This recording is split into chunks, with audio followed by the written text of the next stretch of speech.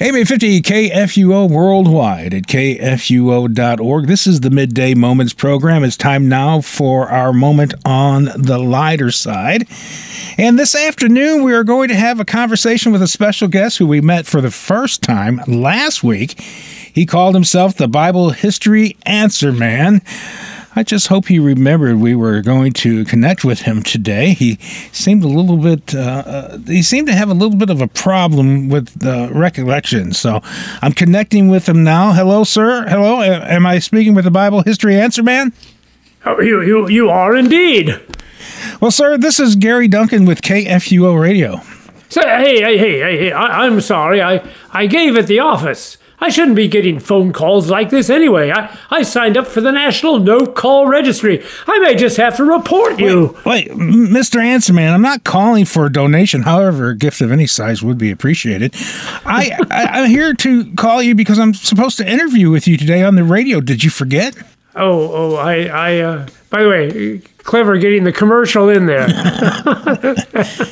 I probably did. I must confess, I do have some problems with short-term memory. Now that you mention it, I remember writing myself a note about being interviewed. I guess I'll just have to write myself another note to remind myself to look at my other notes. Well, we're just glad we caught you at home. If you recall, though, last week we were talking about Herod Antipas. Oh, Antipas? You mean he was against passing? What kind? The kind you do in school? The kind you do in a car? Or the kind they do in a football game? My. Excuse me. That, of course, is a joke. You see his name Antipas, but it sounds like anti-pass. Oh, we historians are known for our sense of humor. Well, actually, Professor, you told us that joke last week, and it wasn't that funny then either. Of course, that's the advantage of having memory problems.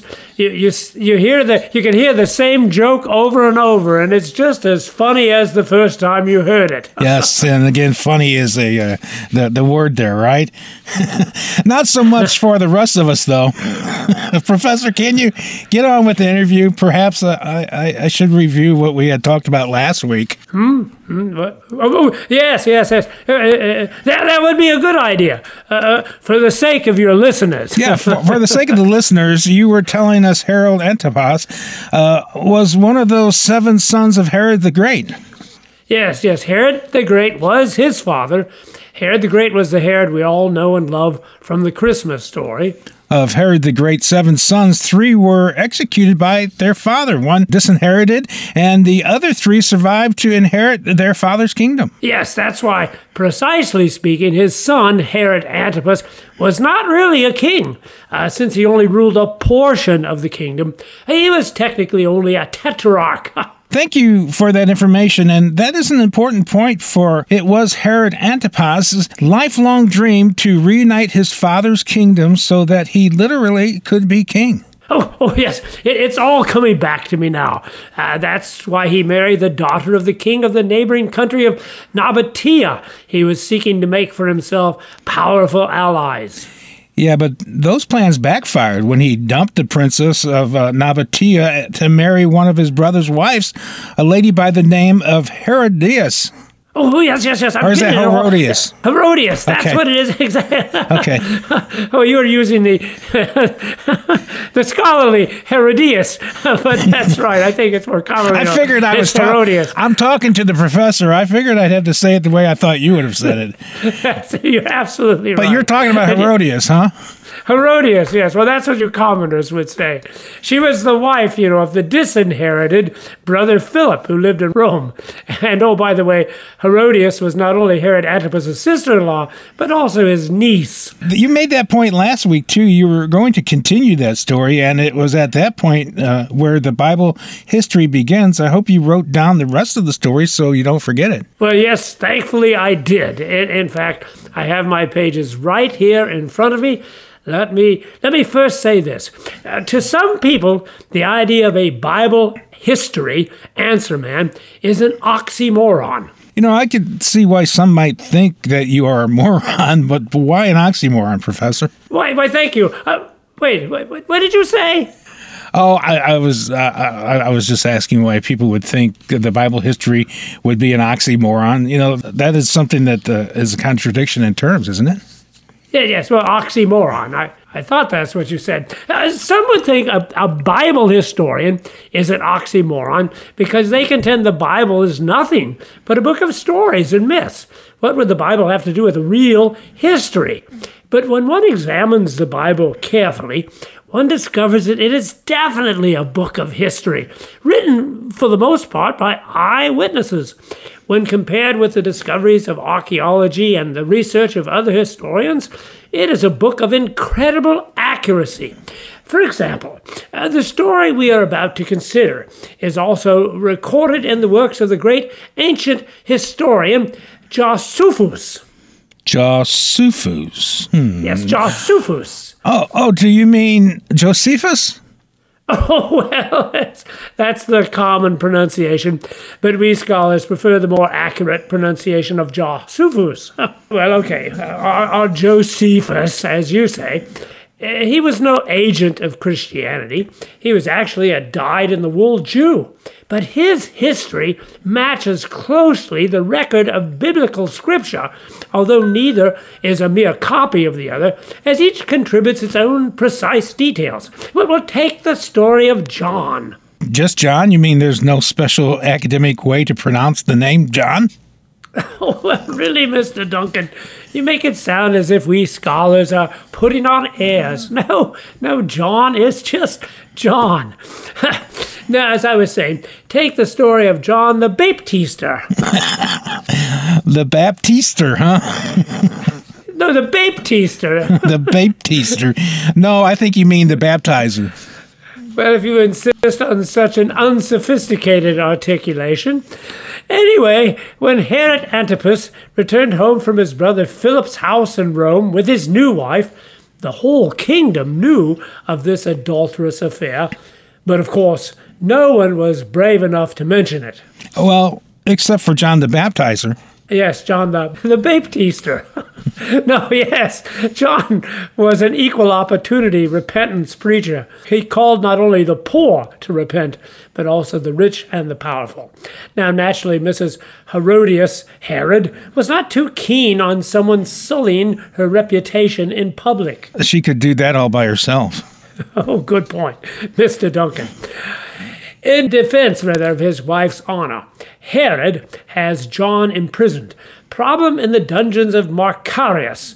You think there'd be some strange way to pronounce that name, wouldn't you? But I guess it's strange enough to start off with. Well, anyway, John was imprisoned in the so-called Black Fortress built by the patriarch Herod the Great. This brings us to another important thing we need to understand about Herod. The Herod we're concerned about, Herod Antipas. And what is that? Well, most people, Gary, think that all bloodthirsty autocratic dictators are alike. But it's just not so. Castro, for example, was a very cruel man, but very charismatic. His brother Raul, on the other hand, was very laid back with a better sense of humor. Now, Herod Antipas did inherit some of his father's ferocious traits, but at the same time, he was also a people pleaser. A people pleaser? Yes. So while he did have John imprisoned, the Gospel of Mark tells us that Herod also protected him. Why, he would even go down to the dungeon and visit the baptizer, I mean.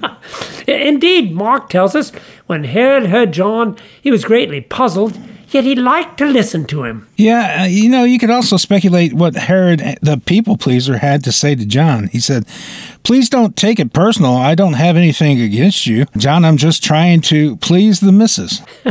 We historians don't involve ourselves in such speculation.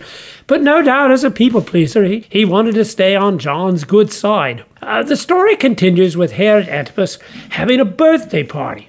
As a typical people pleaser, he invited all his high officials, military commanders, and the leading men of Galilee. Nothing pleases people as much as a good party, Gary.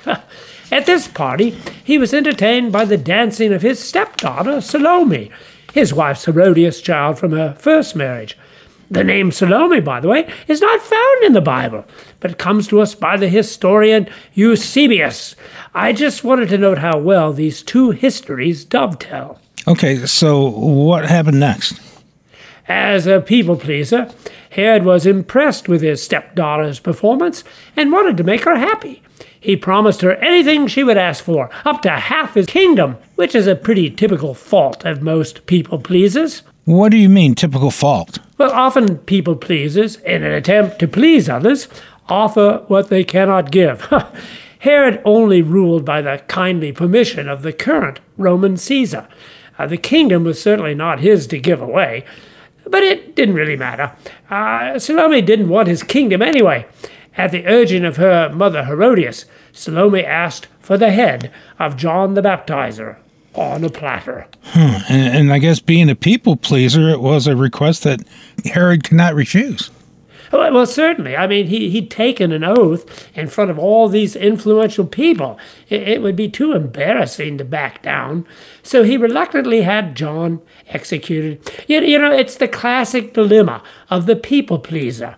You constantly find yourself caught in the middle, where it is difficult to please everyone and impossible to please yourself. And so we've come to the end of the story as recorded in Scripture, and the story as I've written it on the pages in front of me. I've run out of pages. But as I recall, let me think about it, it's not the end of the story, I don't think. It isn't? But the Bible tells us the end of John the Baptist. But the secular historians also tell us of the end of King Herod. And I think, if I remember correctly, it's a very interesting tale. Would you like to hear the rest of the story about the end of King Herod? Oh, yeah, that would be great, but I think we need to wait until next week. Okay, that'd be great. Let me make a note of it until we talk again. Now, again, don't forget, make a note, and then make another note that you have a note, and you might want to even make another note, and then look at the note. Remember to make a note to look at the note, okay? Good idea. I'll do that right away, but I can't remember where I left my paper and pencil. Okay. Well, we'll talk to you next week, Professor. We'll talk to him hopefully next week on the program. We are the messenger of good news. This is Worldwide, KFUO.org, AM 850 in the St. Louis region.